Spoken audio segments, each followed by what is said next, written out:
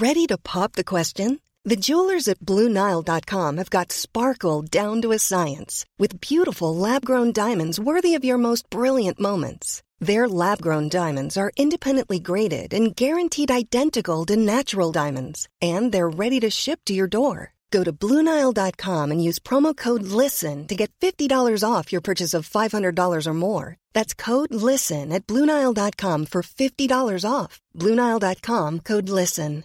Hey, I'm Ryan Reynolds. At Mint Mobile, we like to do the opposite of what Big Wireless does. They charge you a lot, we charge you a little. So naturally, when they announced they'd be raising their prices due to inflation, we decided to deflate our prices due to not hating you. That's right. We're cutting the price of Mint Unlimited from $30 a month to just $15 a month. Give it a try at mintmobile.com/switch. $45 up front for 3 months plus taxes and fees. Promo rate for new customers for limited time. Unlimited more than 40 gigabytes per month. Slows full terms at mintmobile.com.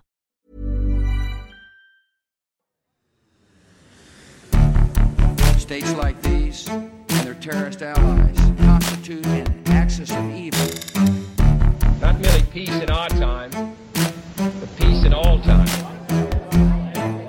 Continued cooperation for world peace. All those who have fought against oppression.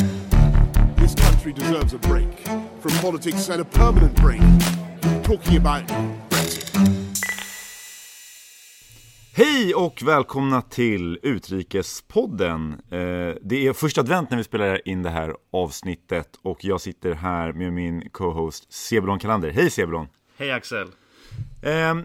Jättekul att ha ännu ett avsnitt av Utrikespodden. Vi kommer prata idag om Jemen, vi kommer prata lite om Kina. Men innan vi kommer dit så tänkte jag att vi skulle ta lite snabb housekeeping. Sebulon, är det någonting vi bör säga? Som vanligt vill vi uppmuntra alla våra lyssnare att gå med i vår Facebookgrupp Utrikespodden för att ta del av länkar, trådar och allt möjligt som berör utrikesfrågor. Vi har jättebra diskussioner på den gruppen och jag satt och kollade igenom lite gamla anteckningar från tidigare poddar. Någonting som skulle vara roligt om vi fick ännu mer av lyssnarfrågor. Det hade vi ganska mycket förut och vi tycker det är jättekul att ta upp det i podden. Så att, tänk verkligen på det. Om det är någonting ni vill att vi pratar om, har ni någon fråga, vill ni dela med er någonting, skriv till mig och Sebulon eller skriv i Facebookgruppen så tar vi jättegärna upp det i podden. Med det sagt tänkte jag att vi direkt hoppar vidare till dagens avsnitt. Vi kan ju börja med att konstatera bara liksom det som sker i världen just nu. Vi har ny mutation av coronaviruset. Som ni säkert redan vet, ni som lyssnar, så verkar det komma från en region i Sydafrika, sprider sig väldigt, väldigt snabbt. Man ser väldigt liksom starka mutationer av det här viruset. Det är för tidigt att säga nu vad de större liksom, politiska och ekonomiska konsekvenserna kommer att bli, framförallt då geopolitiskt. Men vi kan väl bara konstatera det att vi ser redan stark effekt på ekonomin i det att börserna föll rejält innan helgslutet.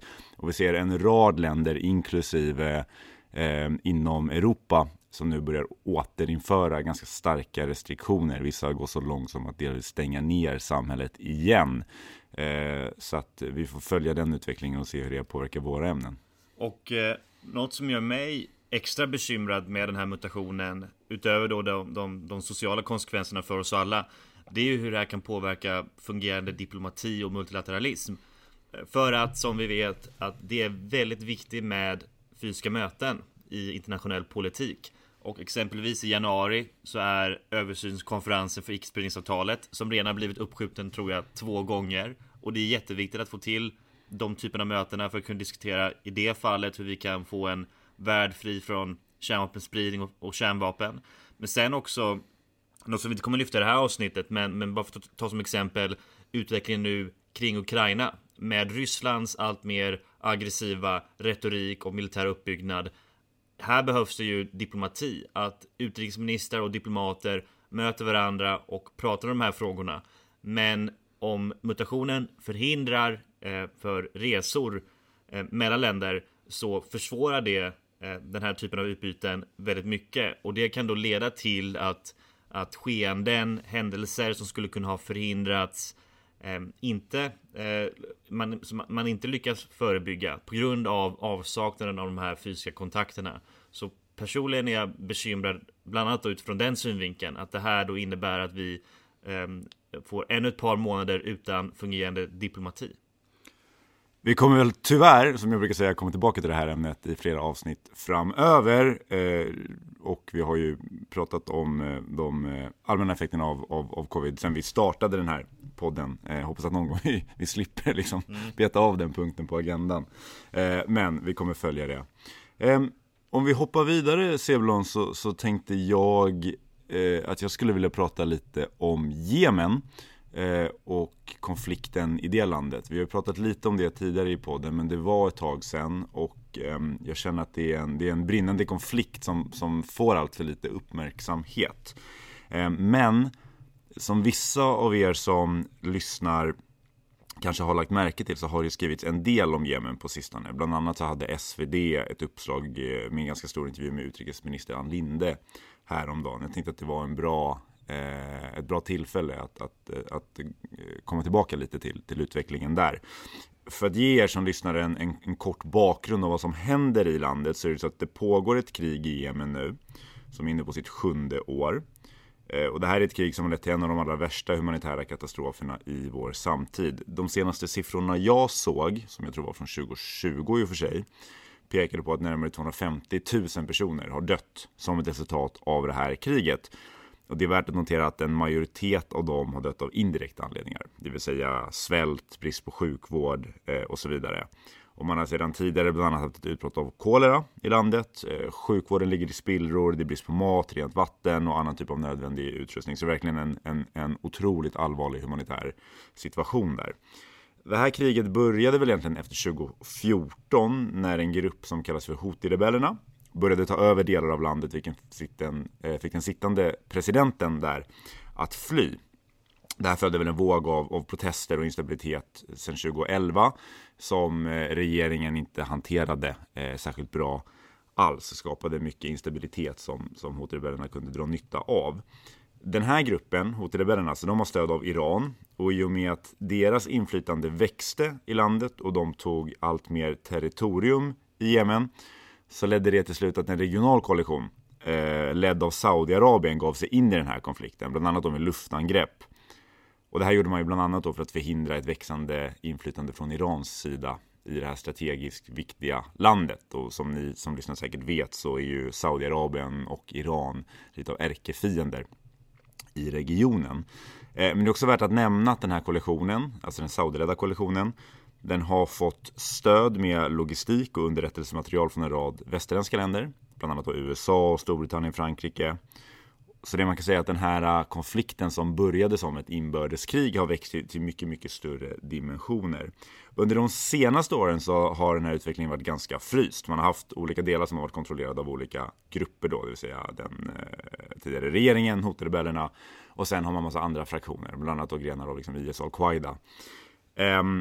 Men det verkar, tycker jag, som att det finns någon sorts möjlighet nu för att situationen ändå ska börja flytta på sig. Och det verkar delvis bero på hur striderna kring en stad som heter Marib kommer gå. Den här staden ligger i ett område som är väldigt rikt på olja och gas.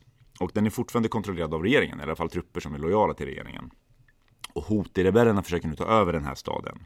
Och om man kunde göra det, om man lyckas med det, så skulle man kunna svänga utvecklingen rejält. Saudiarabien har nämligen sagt att de vill dra sig ur den här konflikten. Men om Houthi-rebellerna får kontroll över Marib, så har man ju de facto kontroll över hela norra delarna av landet. Och det skulle antagligen leda till att stridigheterna istället blossar upp igen. Om de inte lyckas inta den här staden, så skulle man kunna ha liksom ett dödläge, vilket antagligen skulle kunna skapa bättre förutsättningar för att få till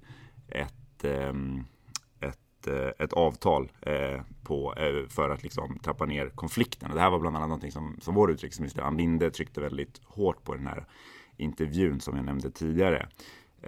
Så att det här är väl bara för att liksom flytta fokus igen till det som faktiskt sker där. Jag tror det är för tidigt att säga nu om vi liksom kommer se en definitiv utveckling åt ändra hållet i Jemen. Den humanitära katastrofen kommer att bestå oavsett riktning. Men jag hoppas verkligen att man kan få till en diplomatisk process och lösning för att liksom trappa ner stridigheterna, så att man sen kan liksom börja tänka på återuppbyggnaden av landet.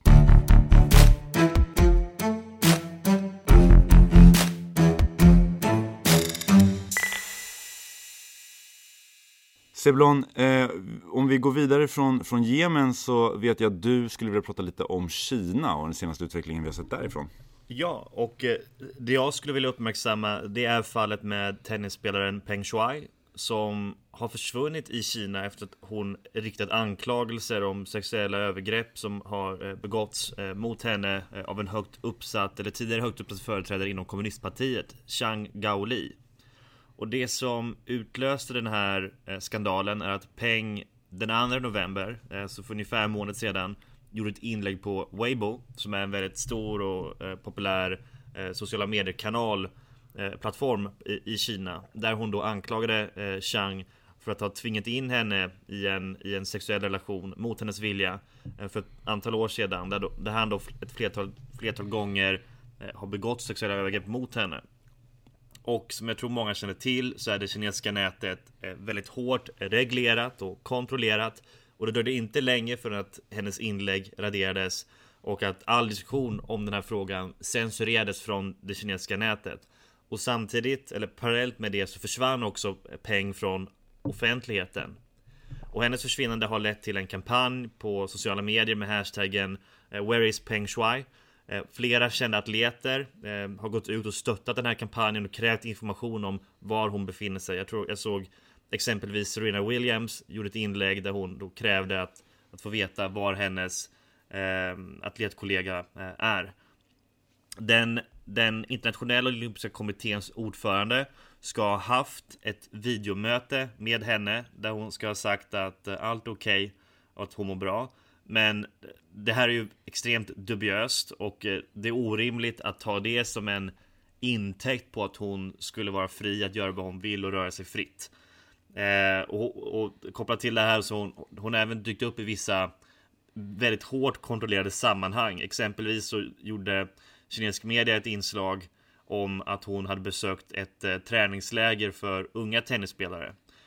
Men det här då, det är också då extremt dubiöst.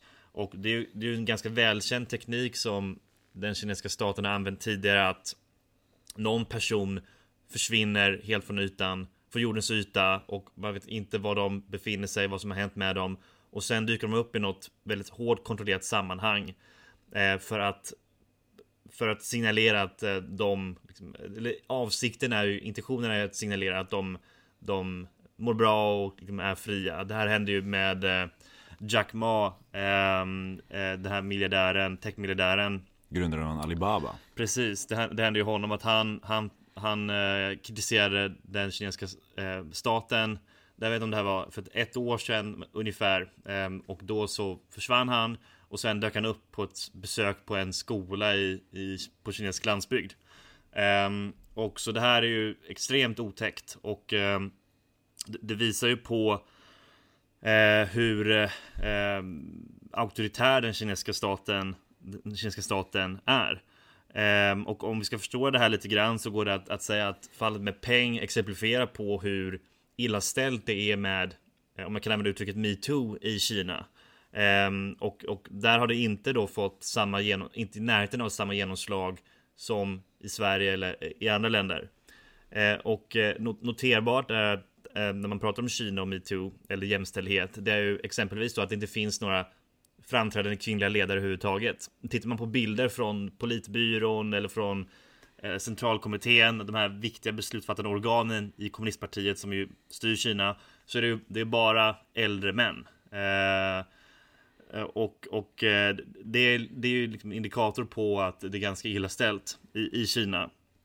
Och det var en artikel nyligen som jag tyckte var rätt intressant i The Economist, där man då belyste det här faktumet att MeToo i Kina har inte kommit någon vart riktigt. Och man hade som ett exempel att det hade varit en liten grupp kvinnor som hade på olika sätt försökt uppmärksamma att i offentligheten att det fanns väldigt få kvinnliga toaletter, medan det fanns väldigt många manliga toaletter. Och då de för att protestera mot det här då, så började de gå aktivt och använda manliga toaletter. Och det ledde till att de alla blev gripna. Och sen så skedde det en liten förbättring med att antalet kvinnliga toaletter har ökat i offentligheten. Men de här personerna som ledde den här slags rörelsen är ju alla nu under bevakning eller fortfarande arresterade. Och det här belyser ju faktumet hur svårt det är att försöka protestera eller försöka driva på för förändring och förbättring i det kinesiska samhället, eftersom att det är då styrt, det är en enpartistat, och där blir ju alla slags viljeyttringar om förändring eller förbättring av hur samhället fungerar, det kan ju tolkas då av regimen som en direkt eller indirekt kritik av dem. Och det gör det till väldigt svårt att framföra kritik och att framföra att man vill förändra på någonting i samhället. Och generellt sett så är Kina ett ganska konservativt samhälle. Och Xi Jinping, generalsekreteraren för kommunistpartiet och Kinas president, han har ju som ett slags politiskt projekt att bland annat då förstärka de här könsnormerna. Exempelvis så har kinesisk media fått direktiv då från partiet att man inte ska visa upp män som har feminina drag. Och det här visar ju då på att det är ganska otäck slags människosyn, skulle jag säga, i många avseenden då, som är förhärskande hos kommunistpartiet. Det är någonting som är bekymmersamt såklart.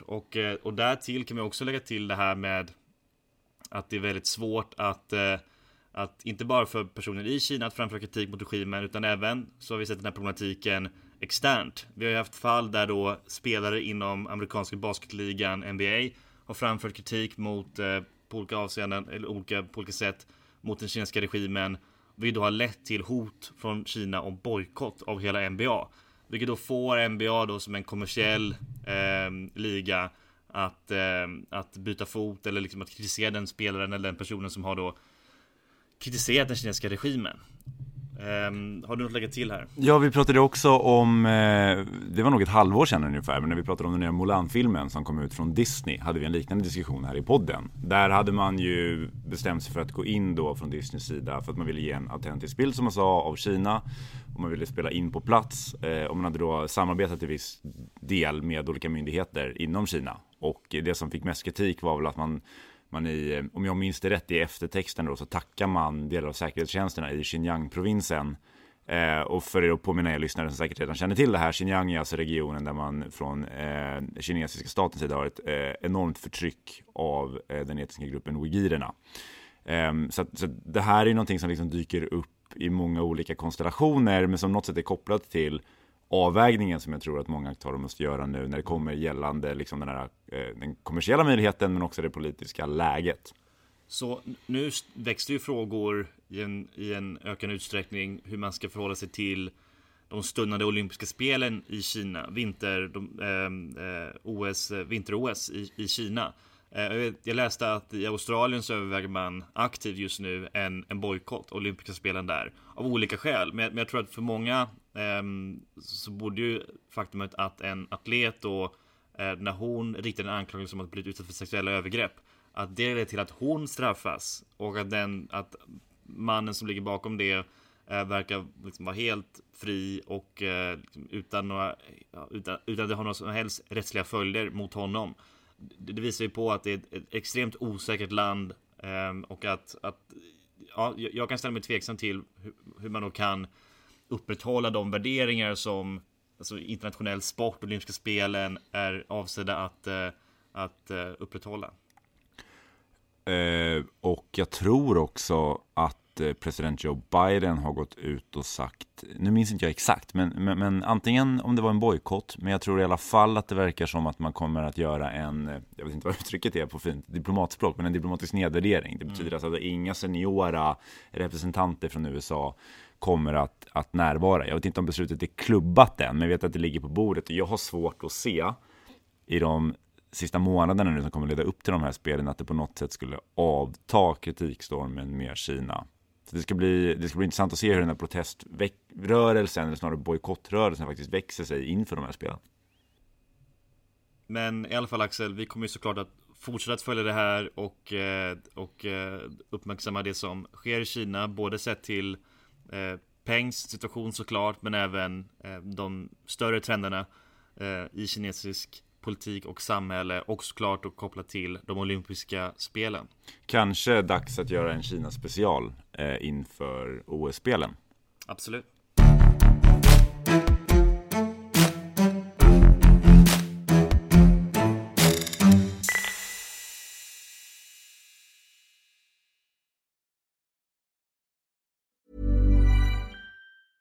Normally, being a little extra might be a bit much, but not when it comes to healthcare. That's why United Healthcare's Health Protector Guard fixed indemnity insurance plans, underwritten by Golden Rule Insurance Company, supplement your primary plan so you manage out-of-pocket costs. Learn more at uh1.com.